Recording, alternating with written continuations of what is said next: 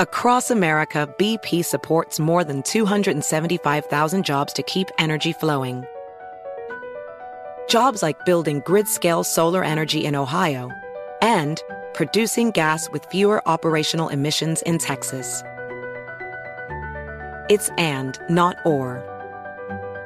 See what doing both means for energy nationwide at bp.com/investing in America.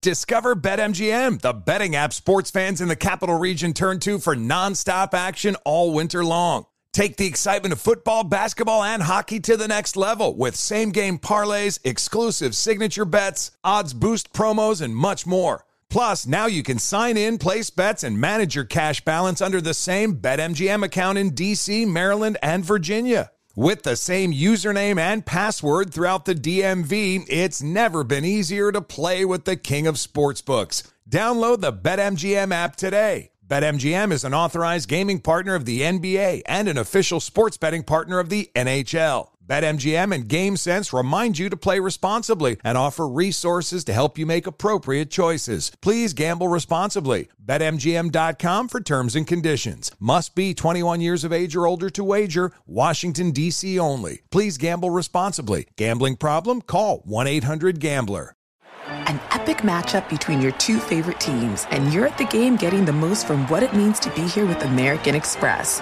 You breeze through the card member entrance, stop by the lounge. Now it's almost tip-off, and everyone's already on their feet. This is gonna be good. That's the powerful backing of American Express. See how to elevate your live sports experience at americanexpress.com/withAmex. Eligible American Express card required. Benefits vary by card and by venue. Terms apply. Apple Card is the perfect cashback rewards credit card. You earn up to 3% daily cash on every purchase every day. That's 3% on your favorite products at Apple, 2% on all other Apple Card with Apple Pay purchases, and 1% on anything you buy with your titanium Apple Card or virtual card number. Visit apple.co/card calculator to see how much you can earn. Apple Card issued by Goldman Sachs Bank USA, Salt Lake City branch. Subject to credit approval. Terms apply. This is the Yahoo Sports NBA Podcast, hosted by Chris Mannix. From interviews, let's bring in John Wall. He's Reggie Miller. Bring in Eric Spoelstra. To the latest NBA news, to insights you won't get anywhere else. Rioting is bad. You shouldn't riot. Past episodes of the podcast can be downloaded in the iTunes Store and Google Play. Why wouldn't you go back? Subscribe and leave a rating or comment. Here he is. Speaking of guys putting their foot in the road, Chris Mannix. Yes. All right, welcome back to another Yahoo Sports NBA podcast, and we've got a special NBA Finals preview for you this week. I'm going to check in with two of the best beat writers on the Cavaliers and the Golden State Warriors beat. We're going to begin with Jason Lloyd, who's the longtime Cavs beat writer, currently the editor-in-chief over at The Athletic. He's as well-versed as anybody on LeBron, on this Cavaliers team, and we'll talk about LeBron's play during this recent conference finals, the supporting cast around him, and exactly what the Cavs can do, if anything, to win a series like this, a series they're going in as massive underdogs against Golden State. So Jason will be up first. A little bit later on, we'll check in with Mark Medina, who covers the Warriors for the San Jose Mercury News. Mark's terrific on that beat. He was in Houston for Game 7 earlier in this week, been covering that series all throughout and all the Warriors stuff throughout the playoffs. For that matter. So we'll get Mark's thoughts on where the Warriors are right now, the injury issues, Steph Curry, how's his health, how's his conditioning, Kevin Durant, everything with Mark Medina. Stick around for that. As always, if you want to support this podcast, a very easy way you can do it. Head over to Apple Podcast, also known as iTunes, post a comment, leave a rating. It's simple, it's easy, it's free. It's the best way to make sure that we do this podcast week after week. And with that, let's check in with Jason Lloyd over at The Athletic. All right, joining me first this week is the editor-in-chief of The Athletic in Cleveland, one of the most knowledgeable guys on the Cavaliers beat, and he was this close to getting his first month of June off in a while. He's Jason Lloyd. What's up, Jason? So close. So tantalizingly close, Chris. I mean, look, we know that covering the finals, good traffic, good for your website, obviously a fledgling, kind of project like The Athletic. But is there a small part of you that's like, all right, guys, just bow out. Let me take a couple weeks off? There was a part of me that thought that in April. When we went to a Game 7 in Indiana, it's like, wow, I've never had a summer off before. What's that going to feel like? And then, no, here we go again. So, yeah, I mean, we really enjoy covering this team with the people that we cover it with, both locally and nationally. So it's fun to keep that going. But sure, by this point in the year, I think everyone's pretty exhausted. It's got to be safe to assume that this has been the wildest of the 4 years that LeBron has been back. But in what ways for you, covering this team and seeing it up close? I mean, how different has it been? How crazy has this year been for the Cavs? Oh, the day the Kyrie trade was announced, I had a feeling that this year was going to be kind of crazy. And then certainly when he was traded, and then, the details surrounding the trade, it became pretty evident that this was going to be a wild ride. I thought I wrote going into the playoffs that this was going to be LeBron's most difficult challenge since he sort of entered championship mode, around the time when he left for Miami. This was going to be his most difficult battle to get to the postseason or to get to the finals, and certainly that's proven to be true. So many changes of this team and just the transformations that it's made from the Isaiah Thomas, Jay Crowder days, and Dwayne Wade coming in, and Dwayne, that arrival didn't really sit well with a lot of people, both on the team and, decision makers weren't really thrilled with the idea of it. And, it's just been a toxic environment at times. They did their best to clean it up, but it left them with not a lot of time to take a rebooted roster into the playoffs, and certainly the guys that they acquired, a lot of them have been a disappointment. It's just been, from start to finish, it's been an exhausting wild ride. You talked about the challenge that LeBron James faced this year, and it was incredible, from just the roster turnover to going into the postseason with a weaker team he's had in years past, and maybe a stronger Eastern Conference, having to go 7 games twice in the playoffs. I mean, what he did, especially in this postseason, what stands out to you about it? I mean, was this his most impressive postseason that you've seen? Yeah, I think so. People think I'm crazy. I've said this is his best season of his career, and it may not show that way statistically. He may have had other years where you can make a case where he's had a better year statistically, but just everything that they've endured to play in all 82 games for the first time in his career. He's now at 100 games, which matches the most he's ever played in the season ever. And obviously he's going to break that with the finals yet to come. To me, it's been his most impressive season. And the thing that stands out really to me is what he just did in Game 6 and 7 against Boston, to play 94 minutes in 48 hours. 94 minutes. Mm-hmm. He played an entire Game 7 on a bad leg. And he told me afterwards that the leg was smoking. He said you could cook eggs on it, smoking a little bit. We've seen other guys miss a significant amount of time with the type of injury, but with the way that Larry Nance rolled up the back of his foot, that could knock a guy out for a week, 2 weeks, 3 weeks, a month. And he stayed in the game and kept going and came back, 48 hours later and played an entire game, did not come out at all. Now the pace of the game was slower, certainly, okay, fine, but still played an entire 48-minute game without coming out on a bad leg.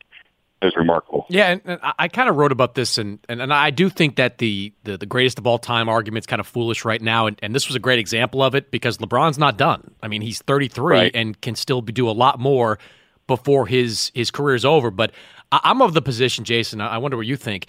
I don't know that any other player in NBA history could have taken that team and brought them to this point. It's no disrespect to Jordan or Bird or whoever you want to put on that list. But what LeBron did, both offensively, defensively, as a facilitator, I don't think there's a player in the history of the game that could have done it. You're not going to get an argument out of me. I totally agree. Think about how little they're getting from guys. Jordan Clarkson and Rodney Hood were brought here to be significant pieces. They've got nothing out of them. And Larry Nance, I thought, could play a nice role in the Boston series. And he was a disaster in Game 7. He couldn't stop fouling people. And LeBron just kept battling through. Nobody could make a shot. Guys that he should be able to count on, like J.R. Smith, who's hit huge shots in finals games at Oracle Arena, could not throw it in the ocean on the road in that conference finals series. These are guys that he should be able to count on. And nobody could make a shot. And he just kept persevering and kept persevering. It was incredible to watch. And that's why I say, for my money, this has been his best season of his career. Okay, so before we get to what LeBron has to do in this finals, you mentioned a bunch of guys on this team that have been a mixed bag, mostly in the negative column in this postseason. Outside of LeBron, who's the most important player for Cleveland, going into this finals against Golden State? I mean, I think you have to say Kevin Love, which is hysterical because a couple of years ago, the Cavs were wringing their hands thinking we can't play Kevin Love against the Warriors. Yeah. And really, Kevin hasn't been the problem the last couple of years in this matchup. He hasn't been as bad defensively as you would think. He's kind of held his own, I think. But he, first of all, the Cavs are battling such an uphill battle in this. I think that's pretty obvious. But Kevin's got to make shots, and he's been up and down this postseason as well. To my knowledge, there's not going to be any problem. He should be able to play Thursday. Obviously, he missed Game 7 against Boston with concussion. He is expected to be cleared from the protocol and be available for Game 1. They've got to get big games out of Kevin. And beyond that, these guys have to make shots. And so I would put J.R. Smith in that category as well, as somebody who really has disappointed at times in this postseason. He's played well at home. He's vanished on the road. But he's got to make threes. If you have any chance of staying within 20 points of the Warriors, you got to make threes. So for my money, that's Kevin and JR. Can you play Tristan Thompson in a series like this? Because there's no Zaza here. There's no Bogut here. They're going to go pretty small. I mean, Looney will be out there at times. I mean, Thompson was such a huge factor in this Eastern Conference playoffs, and his defense on Horford was terrific. But is he a significantly lesser asset in a series like this? He was fantastic in the championship year against them. He had a great series, and he was terrible last year. And, I keep going back to early in his career, Tristan said the hardest player for him to go up against was Zaza. And then there it was last year where Pachulia was kind of in his way, and I think Pachulia had an impact on Tristan struggling so badly in the finals last year. I think they have to play him this year. I think what he brings on the offensive glass and offensive rebounding, it's so critical to be able to extend possessions to get second and third looks, especially when the Cavs have struggled shooting the ball like they have. I know that there's the argument, and the Cavs believe if you don't score, if you're not a scoring threat, it's hard to keep you on the floor against Golden State, and I understand that. But the way that Tristan has kind of showed himself here in this postseason, he's kind of looking like the Tristan of old again. I think absolutely there's a spot for him. It's going to be hard to play two non-shooters at one time, certainly. But I think he's going to get a shot, and they'll assess it as they go. But I think just from what he brings from an offensive rebounding standpoint, I think they've got to keep him on the floor. I thought Ty Lue made some nice adjustments against Boston, beginning when the series shifted back to Cleveland with Thompson kind of mirroring Horford with the decision to put LeBron early on Jaylen Brown. He had a pretty underrated series, I thought. Some gaffes there, obviously. The Korver stuff in Game 5 was a noticeable one. But as you look at this Warriors series, do you think that Ty takes any kind of a page out of what the Rockets did in terms of switching everything? It seemed like Houston had some success against the Durants and some of these perimeter guys with all the switching. Now, that's generally speaking not Cleveland's MO defensively. That's more Boston's bag, actually, when it comes to defense. But how do you think they change, if at all, defensively in a matchup like this? Well, Ty likes to switch everything. He likes that. They've done it before. Jeff Green, for Kevin, allowed them to go into switch everything mode. Kevin is the one that prevents them from playing a switch everything type defense. Where a lot of times, and now we get into the debate of are they going to go with Tristan or Kevin? If they go Kevin at the 5 and Jeff Green at the 4 and bring Tristan off the bench, which they could do. Now you're into a switch 1 through 4 and show at the 5 or blitz with the 5. That's what they've done with Kevin in the past. He's the blitzer, and they switch 1 through 4. We'll have to wait and see. I don't think they're going to switch with Kevin on the floor. But I think that would be Ty's preference if you're talking defensively. How are they going to approach Golden State? I think he would love to get into a switch everything mode. I just think Kevin prevents that from happening. You clearly called the Jeff Green pickup, right? Start of the season, like Jeff Green would be the impact player at the end of a conference finals. I mean, it crossed my mind, of course. I mean, as any reporter. It's amazing. Yeah, it's amazing. I remember when they signed him, we were in Vegas, and when word came down that they were going to sign Jeff Green, and it was actually during the Cavs Summer League game, and I was talking to Ty about it, and Ty was thrilled.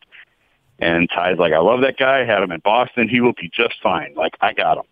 And Jeff is coming off the worst season of his career, shooting-wise. And Ty's point was he's just been in a bad spot the last couple of years. He wasn't in a situation that was good for him, obviously last year being in Orlando. And Ty was adamant he's going to play a key role for us. Ty was, crucial in recruiting him to come here. And of all things, Jeff winds up being your starter in Game 7 of the conference finals, and he delivered. Jeff had a very up-and-down year. I thought he was quietly having a really good year before the midseason trades kind of overhauled everything, and then they started having to play him out of position a little bit more. But up until then, he was very quietly putting together a really good year. And if he can make a couple of threes, which is a huge if, that's a big ask. Even in the conference finals, and that's Game 7, he was, I think, 2 of 9 from 3.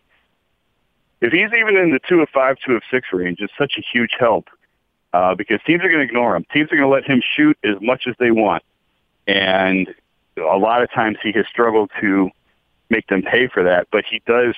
Ty loves what he gives them in other areas. Defensively, the fact that he can guard so many different positions. He's another ball handler, which they haven't had.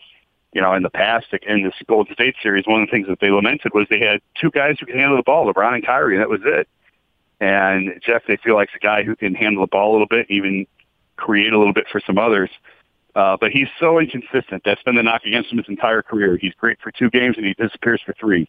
And you just don't know what you're going to get. So we'll see. But he certainly, for signing the guy for the league minimum, he's certainly more than paid off. Yeah, and I think Boston really underestimated him coming into that game. I mean, they said all the right things publicly, but I think behind the scenes, they didn't believe Jeff Green had a Game 7 like that in him. I mean, they tipped their cap to what he did in Game 6, but the idea that I think they thought it was kind of funny, the idea that the Cavs would be better defensively because they could switch with Jeff Green. I think they thought it was kind of funny, the idea that Jeff Green could be a threat from the outside, but I mean, he made him pay. I mean, he was the difference in a game like that.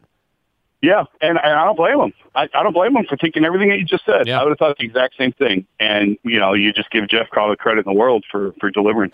Yeah. All right, so on LeBron, you've been around this guy for so long. What do you think he has left? I mean, you mentioned the minutes he played, the stress on him, the strain of getting to this point. You can use whatever kind of wording you choose, but I mean, he's done a lot. I mean, and he's going into a series where he's going to have to do more than he's ever done before for this team to have a chance. Where do you think he is physically? I used to be concerned. I'm not anymore. Not after what I just saw in 6 and 7.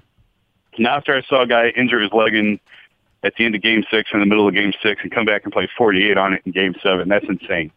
Because during the Indiana series, when he tried to play the entire Game 7, I was the one saying, this is stupid. You got to get him out. He's going to run out of gas. He's not going to have enough left. And sure enough, at the end of the third quarter, he had to leave with cramps. He was cramping up. But I think in the Boston series, I think he paced himself a little bit better than he did against Indiana. When you saw moments of Game 6 where George Hill ran the offense for 3 and 4 possessions at a time, and LeBron just walked up and down the floor during those possessions, and it bought him a couple minutes. It bought him a minute and a half of court time where he didn't have to do a whole lot. And we saw that again a little bit in Game 7. I think he just did a little bit better job of like I said, pacing. The fact that there's 2 days off between Games 1 and 2 in this series is significant. That's a big deal. He's going to get a couple of days of rest here between the end of the Boston series and Game 1 on Thursday. That's what he gets 3 days off there, and then he's going to get 2 days off between 1 and 2. So that's important. I don't think he's going to play all 48 in Game 1, but he's going to be at 42, 43, and having that extra day off of his feet should be able to help him for Game 2. Beyond that, he has surpassed every expectation that we should rightfully place on him in terms of what a human body should be able to withhold or to be able to endure, and he just keeps exceeding it. So I don't worry so much anymore. And that was Ty's point all along. He's like, man, we don't have a choice. He's got to play. I don't want to hear about minutes. He's got to play. He's got to be out there. That's the way our team is. He's got to do it. And it's funny that in 2015 when the Cavs had all those injuries, and it was basically LeBron and a bunch of guys in the finals against the Warriors. And I asked him before Game 2, after they knew Kyrie was going to be out, how many minutes he could play in the finals game. And he said 40, 41, or 42, that he plays too hard. He said, I think it's impossible to play all 48 in a finals game. And yet he did it. And what was basically, Game 7 of the conference finals is basically a finals game. And he did it, So I don't worry anymore about his limitations or what physically they can expect out of him because he has delivered so many times. He's got kind of a history, Jason, you know this, and he's talked about it, of kind of mailing in game ones, of using him as kind of that feel-out game to see the way a team is going to defend him. I mean, he's got such familiarity with Golden State at this point. Do you think we get the same type of game from him in game one? Because, I mean, if you do, there's no way that the Cavs can win something like that. Right. Yeah. I mean, feel-out games normally become blowout games. Yeah. When he talks like that, when he does that. And I would expect it. I mean, yeah, I fully expect Golden State to blow their doors off in game one. And, they'll adjust and come back, and we'll see what happens in game two. But, you would like him to be a little bit more aggressive early on. But I don't have a good feeling about this series to begin with. And certainly game one, Golden State at home, everything that they had to go through just to get to that point, I have a strong hunch game one could get ugly. I was listening to Steve Kerr this week talk about Iguodala, and we don't know exactly where he's at, but he doesn't sound optimistic about this bone bruise and how it's responding. He missed game 7. Maybe he misses game 1. How big a factor do you think that is for Cleveland? I mean, on one hand, Iguodala is a great defender, and he's another body you put in front of LeBron out there. On the other hand, you can kind of hide LeBron if you wanted to on Iguodala because he's not an offensive player. I mean, how do you think that affects the way the Cavs play Golden State? I think it impacts the Warriors certainly when Iguodala was the 2015 Finals MVP because of the way that he guarded LeBron and the job that he did on LeBron. So I absolutely think that's a big loss for Golden State. I just think that they have so much else. I don't know that it's going to make much of a difference in the overall grand scheme of things unless, you compound that with another injury or more foul trouble or anything like that. LeBron, I think that I don't know how to say it. You're right. They hide him defensively at times and don't ask him to do as much, or they put him into that free safety role where he just kind of roams the floor. I think there's probably maybe still ways to do that. Although I think I've kind of maintained that I thought LeBron was at his best guarding Draymond against Golden State, and the first couple of games last year he was strictly on Kevin, and the Cavs felt like they had to keep that matchup, and then finally they got away from that and they actually put LeBron on Draymond and they threw guys like Richard Jefferson on Kevin Durant. And I think that the fact that they do have, again, Jeff Green, there's that name again, I think they view him as a guy who can guard Kevin a little bit and give LeBron a little bit of a rest. And to me, I still think LeBron on Draymond can hurt you in different ways, passing, shooting, rebounding. I like that matchup better. You take your chances with Kevin. He's going to have his big nights. But I like the LeBron on Draymond matchup and use a rotation of guys on Kevin. So I remember, look, you don't have a good feeling about the series necessarily. I don't have a good feeling about the series for Cleveland either. It's hard to kind of look at this matchup and say that there's many ways outside of LeBron that it favors the Cavs. But I remember, Jason, in game 1, you sitting next to me when the Cavs were down 20, and you said to me something along the lines of that nothing this team does would surprise me. That this group, they could come back from a 20-point lead in game 1, they could win this series in 5, they could win it in 7, they could lose it in 4. I took from that your thoughts on this being a very unpredictable Cleveland team. So what has to happen for them to win? I mean, what's their path to winning this series, which has got to be one of the most toughest they've ever had? Yeah, I was thinking about that this morning. And Todd likes to say all the time, we have to play fast, we have to play with pace. But that's not really true because that's the last thing the Cavs need to do is get into a running match with Golden State. I think their best odds of winning this are to slow it down, to go back to do what they did in 2015. And I understand that 15 Warriors team did not have Kevin Durant, but that 15 Cavs team was really physical, and they basically just beat the hell out of them. They used guys like Matthew Dellavedova and Iman Shumpert and Timofey Mozgov, and they were just physical and just beat on them. And they the term rock fight has been really popular the last 48 hours with what we saw in the last 2 Game 7s. But that's how the Cavs played the entire finals, really, in 15, was slowing the game down, gooning it up to steal a phrase from Ty, and just being physical with them. That's their only shot, as far as I'm concerned, is to play that slow game. The pace of the last 2 Cavs Celtics games was under 90. They were both right around 88, I think. that's their best chance, is to just make it a slow, physical, ugly 1990s Eastern Conference series. And even then, I'm not sure I like their odds. But if you're asking what's their path to winning, obviously it's a healthy dose of LeBron. Guys around him have to make shots and just slow the pace down and make it a physical, tough series. Yeah. All right, let me get you out of here with this. I mean, look, every series Cleveland wins, we wonder what it means long term. You know, is LeBron affected by the success or failures of this team? Have you prescribed to that notion that the success of the Cavaliers in the postseason can influence what LeBron does in the summer, or do you think that it's irrelevant and he's either going to do one thing or the other? You know, people who cover the team every day, we had this discussion where, you know, I thought we all thought if Houston could find a way to steal the Game 7 and they go into that series without Chris Paul, that the Cavs have a fighting chance to win. Certainly a better chance than they do at beating the Warriors, that they had a chance. And, oh, my God, how could this team, this disheveled team, actually win a championship? That's hard to fathom. But the only reason I say that was because I made the point I still don't think that would impact.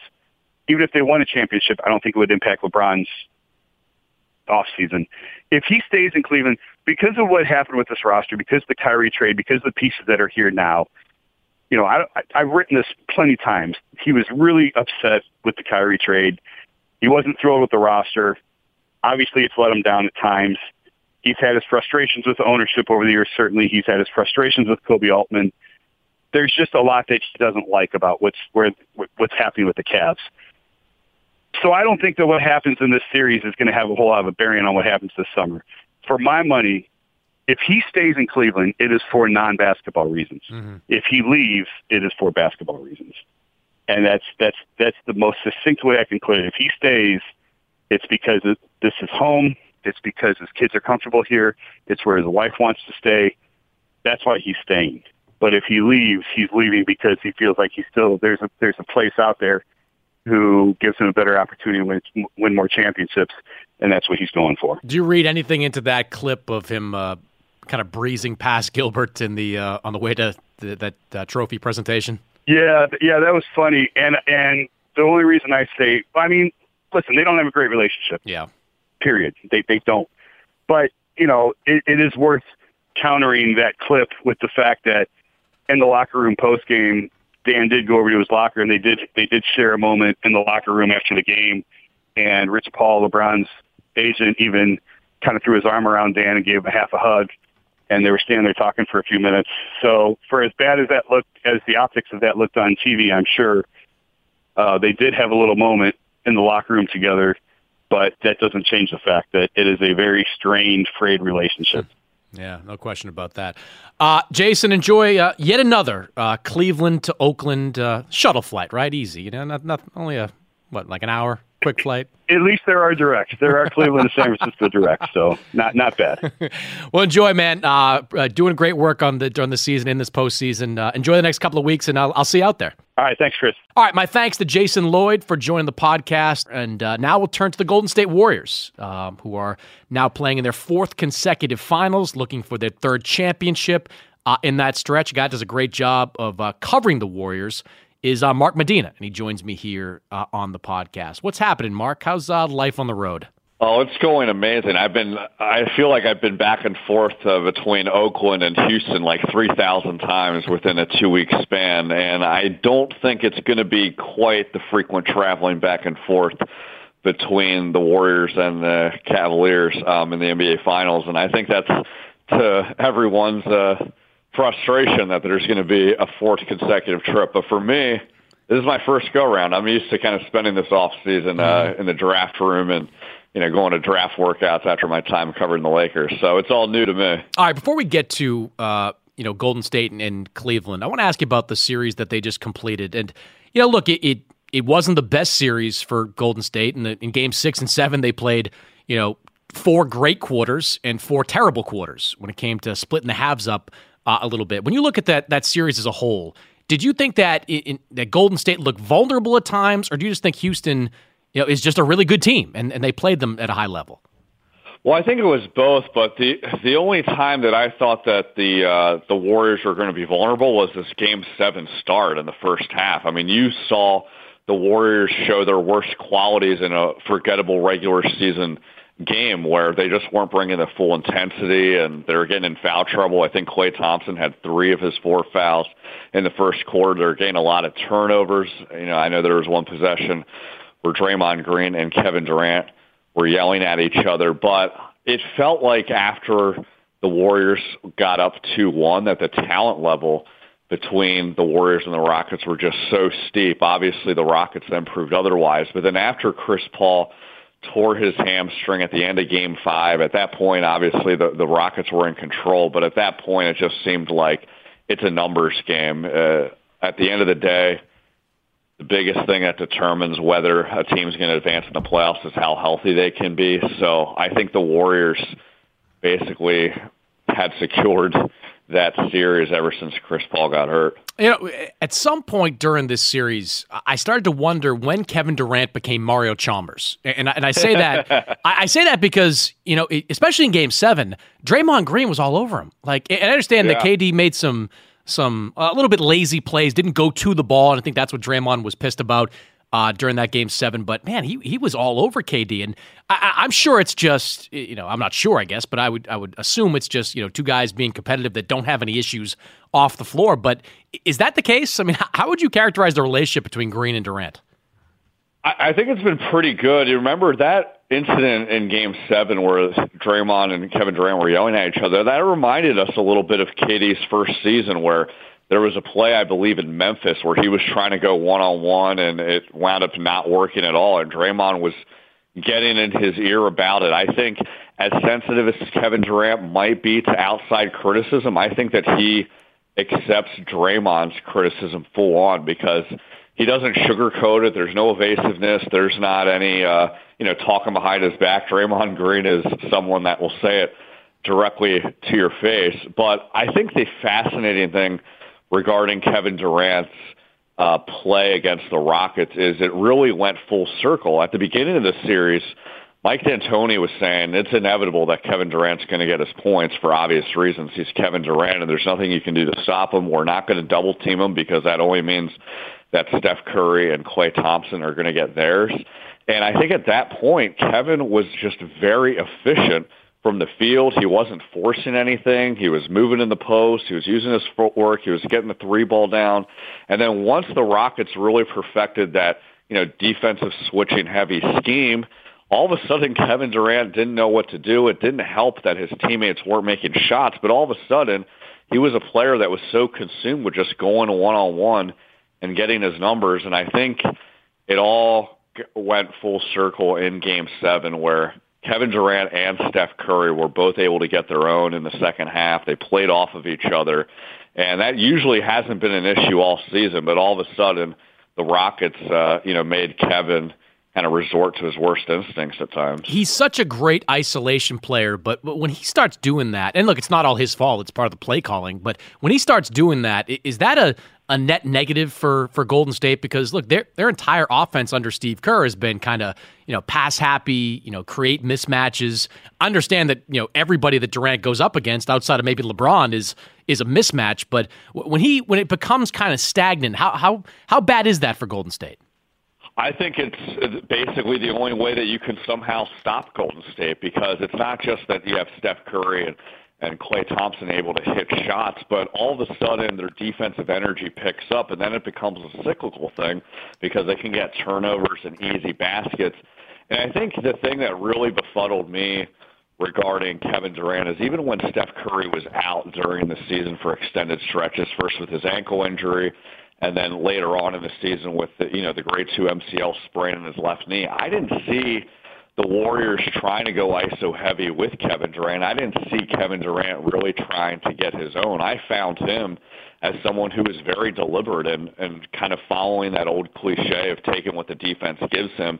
And there were times he definitely shot high volume, but it was always efficient, and any time his shot wasn't falling, he was passing. And I think the Rockets, because of the fact that they switched so much, they basically forced the Warriors to adopt their offense. But the problem is James Harden is a much more effective isolation player because of who he is and the fact that, the Rockets run a really good system around him to do that. And here, when you saw Kevin Durant do that, the Warriors just seemed out of sorts. They were moving around, but they were getting frustrated with not getting the ball, and then all of a sudden they just stopped cutting hard, and then it became kind of a self-fulfilling prophecy of, it's going to be Kevin Durant standing on his own and then hoisting up a shot that's contested. Durant's going to get his in a series like this, and look, I have little doubt that he's going to play great. And the wild card maybe is Curry, because Curry has had some unbelievable quarters, unbelievable halves, but there have been other times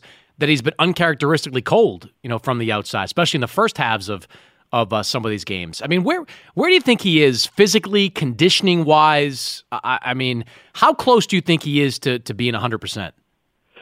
I think it's an interesting question because physically, from a health standpoint, there's no issues. There hasn't been any minutes restrictions on Steph Curry, basically ever since the Western Conference Finals. I think that integration process of him getting his rhythm down and timing down all took place in the Western Conference semifinals against the New Orleans Pelicans. And I think the most encouraging aspect of all this is Curry was always driving to the rim, and I think that showed that he was willing to absorb contact. He was comfortable getting down there full speed, but his shot wasn't always falling throughout this series, and I think a lot of it had to do with it. For some reason, Steph wasn't being aggressive and wasn't trying to find his own. I think he's always trying to find this delicate balance where he doesn't want to be too much of the guy because he believes in Steve Kerr's whole philosophy of moving the ball. But here's the thing,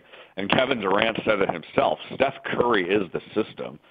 Everything is centered around Steph because of his really great shooting, his gravity. So when Steph takes matters into his own hands, more often than not, that actually becomes a thing that sparks the team to play well together and move the ball. And I think the biggest illustration of that is some of these third quarter runs that you saw in Game 6 and Game 7. As soon as they started making a priority for Steph to get open shots, and he was making a priority for himself to look for those, all of a sudden the offense looked beautiful, not just from himself, but from everyone else around him. I do like that in a series that's probably not going to be all that competitive. I mean, I guess you can never discount what LeBron can do, especially after what he did against Boston. But in a series that's probably going to be one-sided, I did like the shade, or the sort of shade Steph kind of threw at LeBron earlier this week when, to paraphrase him, I think he basically said that LeBron's great, but don't discount the other guys. I mean, throwing more praise on the Jeff Greens and the Nances and the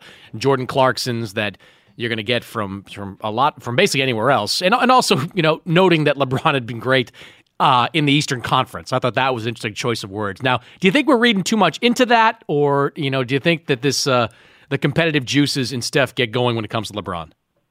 Yeah, I think only Steph can throw shade at LeBron, but actually be seen as, hey, he's being positive and praising him, because the line of questioning had to do with the fact that LeBron James is carrying the Cleveland Cavaliers without any supporting cast. But I definitely think that there's competitive juices when you're talking about Steph Curry and LeBron, when they're talking about Kevin Durant and LeBron. I mean, I know Kevin Durant's gotten criticized for this, but I talked with him earlier this season before the Christmas Day matchup, and he reiterated that he feels like he's on the same level as LeBron James. And if you look at the resume, you look at the numbers, the body of work, it's just not a comparison.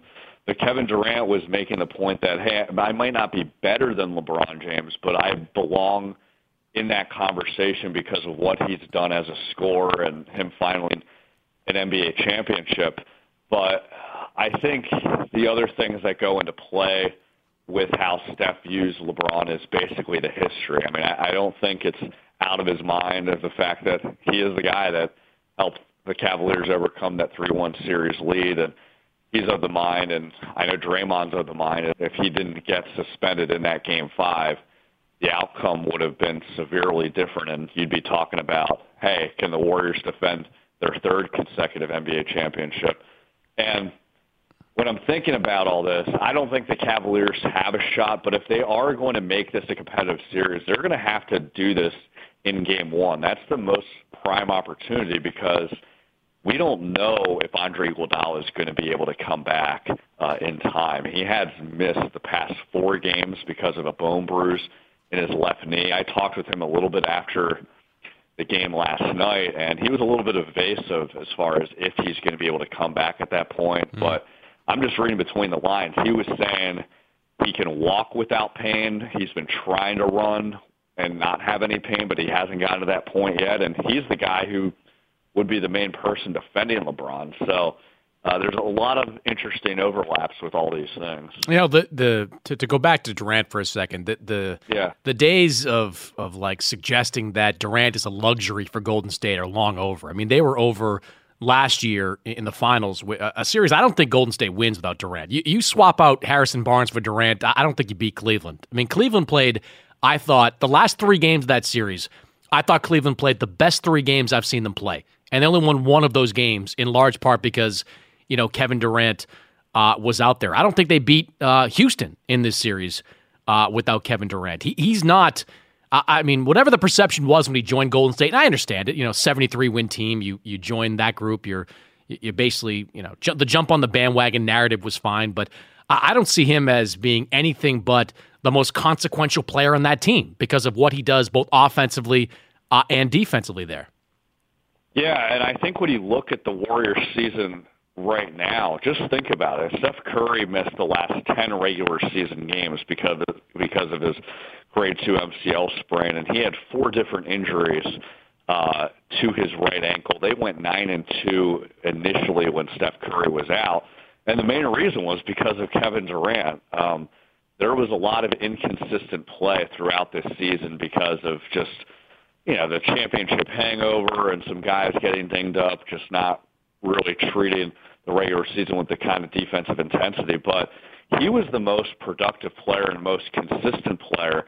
And when Steph Curry was out, I think the natural expectation was that Kevin Durant was suddenly going to be able to just carry the load by himself. And that's one of the knocks that he's gotten recently, that could he do the same thing that LeBron James could do with Cleveland? Probably not, but I think to his credit, he didn't try to suddenly become what you saw during the later years in Oklahoma City, where he was doing everything on his own and kind of competing with Westbrook for shots and minutes. He was basically scoring, but making guys feel empowered and doing a lot of things behind the scenes in terms of leadership. Like, I talked with Kevin about this concept of, is he a leader? Because at the beginning of the season, he was saying, I'm not the face of the franchise, Steph is. And his point was he wasn't trying to shirk responsibility or diminish anything, but he seems to be a guy that's not about trying to be demonstrative around his teammates. He wants to kind of set examples with just how hard he works and, how positive he is with teammates and breaking down film with them.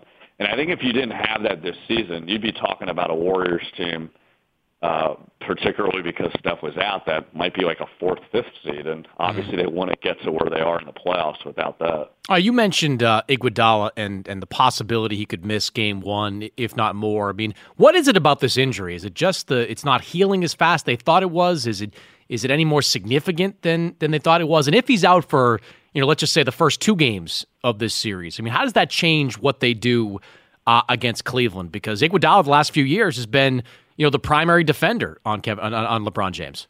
Yeah, the injury is really odd because it happened at the end of Game 3 when the Warriors were kind of blowing out the Rockets, and he collided knees with James Harden. And when we asked Steve Kerr about the injury, Andre had told him directly it didn't feel like it was anything painful.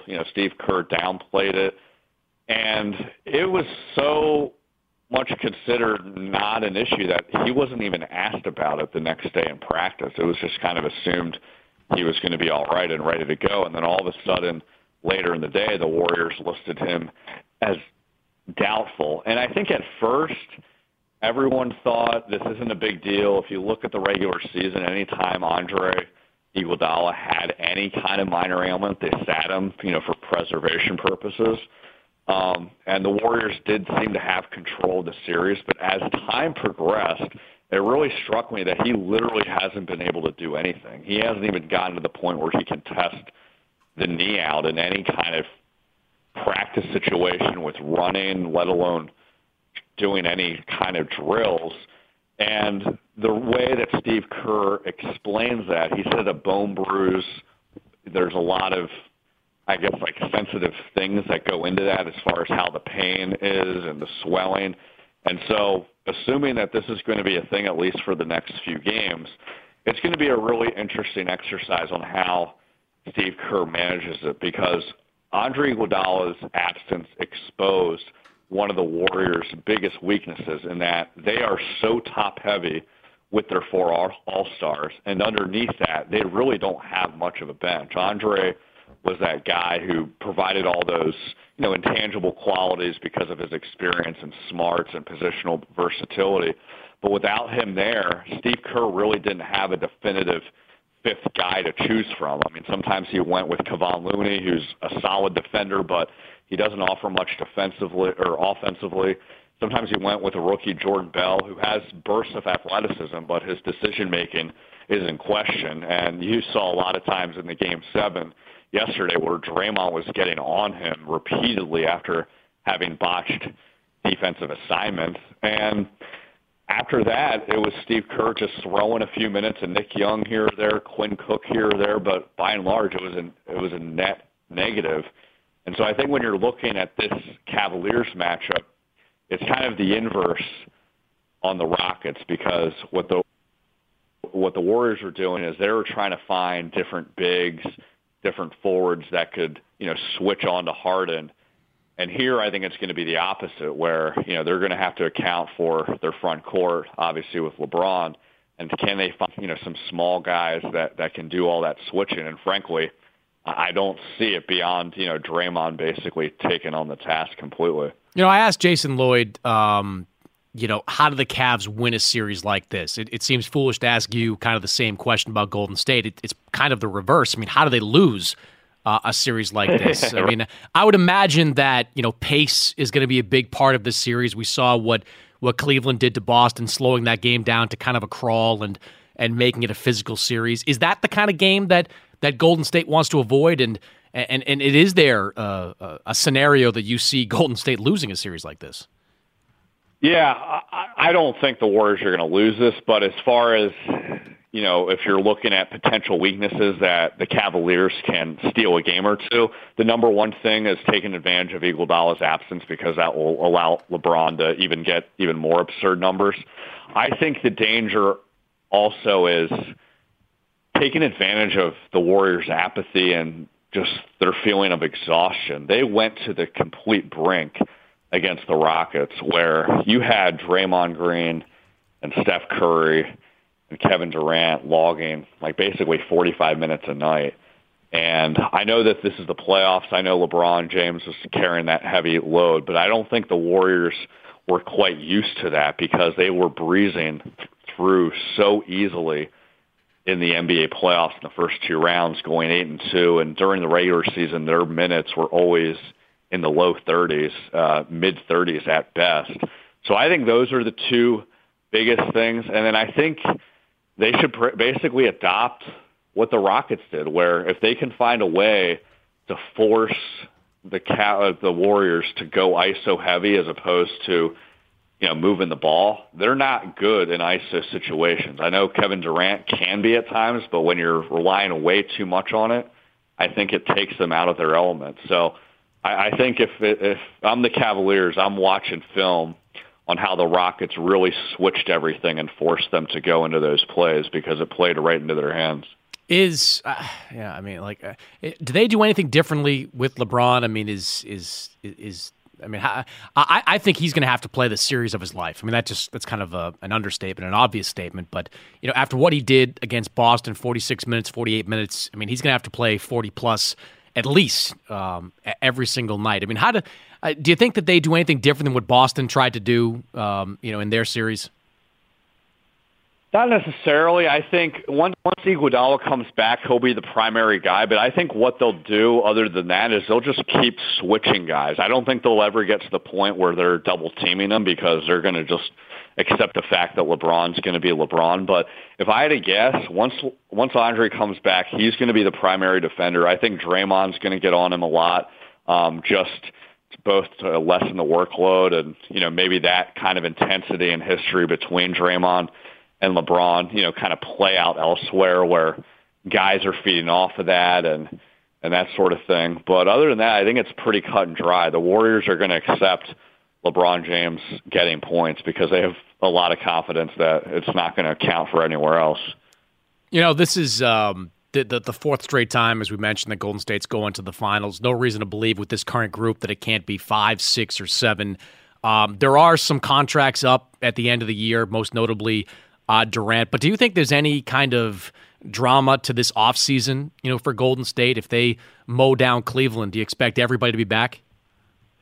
I definitely expect everyone to be back if the Warriors win an NBA championship. If they don't, it's less certain. But the feeling I get, I've talked to Joe Lacob, the majority owner, earlier this year, as well as Bob Myers, and they seem to have the philosophy that, of course, they're going to look for any ways to make the team better, and it's not like they're considering anyone basically outside of Steph Curry and Kevin Durant to be untouchable. But I think they're very of the mind of how valuable it is to have continuity, and the fact that when you look at all these guys, they're all in their prime. Steph Curry is the only one out of the 4 All-Stars that's 30 years old. Everyone else is still in their late 20s. And, the reporting from Marcus Thompson of The Athletic was right with Klay Thompson. The expectation is they're going to, start having some serious talks to get him an extension at some point this offseason. And when I've talked with Klay earlier this year,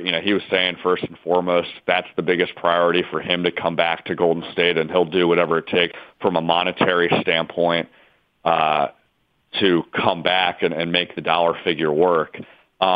But I think at the end of the day, regardless of whether the Warriors somehow lose this finals or they win, I think the offseason narrative is going to be the same. They're going to make some serious changes to their bench because of just how inadequate they showed themselves in that Rocket series, and the fact that you just look at it contractually. There's a lot of free agents on their bench when it comes to Nick Young and Zaza Pachulia, JaVale McGee, David West. So I think it's almost by design, and it makes it easier for them in a way because it doesn't necessarily hinge on how well the team does in the postseason. You've covered Klay more than I have, but it didn't surprise me at all to read that he might be willing to take a little bit less money to stick around. I mean, every time I've talked to that guy about the notion of branching out, having his own team, all that kind of stuff that goes with being a second fiddle on a great team to guys like Steph and now KD.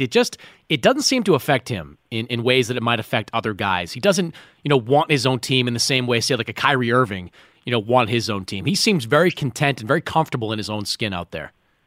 Yeah, and I think on top of that, there have been times where Steph Curry and or Kevin Durant were on the floor this season with injuries. And if you look at those games, Klay Thompson did not play well.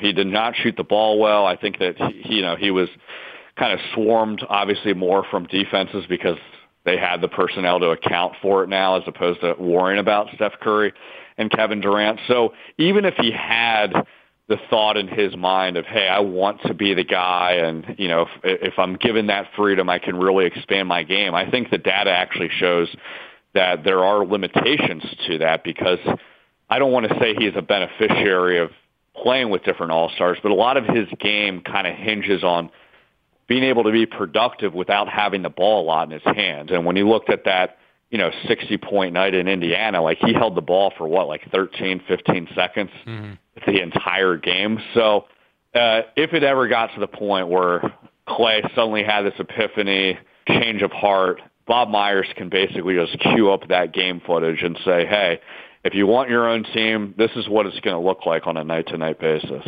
Yeah.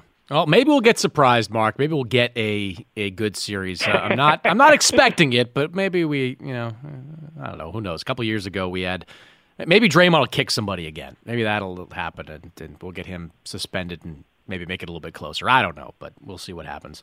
I mean, you never rule it out with Draymond, right? But I think to his credit, this postseason, and this is all relative because it's still Draymond and he's emotional, but he hasn't gotten ejected. He's only gotten a few technicals, and you look at this postseason, there were times when Rajon Rondo was really trying to bait him to get thrown out, and Draymond restrained himself. So I think as much as Draymond's told me and others that he has no regrets for doing what he did to LeBron after, LeBron stepped over him in Game 4 and he got suspended, I think that he won't repeat that episode ever again. Yeah, aside from the shot he took at James Harden early in one of those games, there really hasn't been any kind of too head-scratching a Draymond moment, which bodes well for their chances to win this series.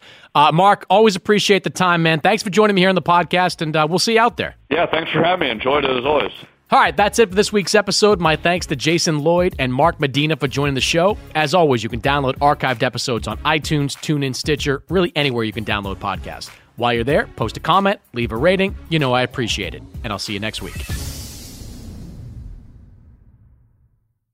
Infiniti presents a new chapter in luxury, the premiere of the all-new 2025 Infiniti QX80, live March 20th from the Edge at Hudson Yards in New York City, featuring a performance by John Batiste. The all-new 2025 Infiniti QX80 is an SUV designed to help every passenger feel just right.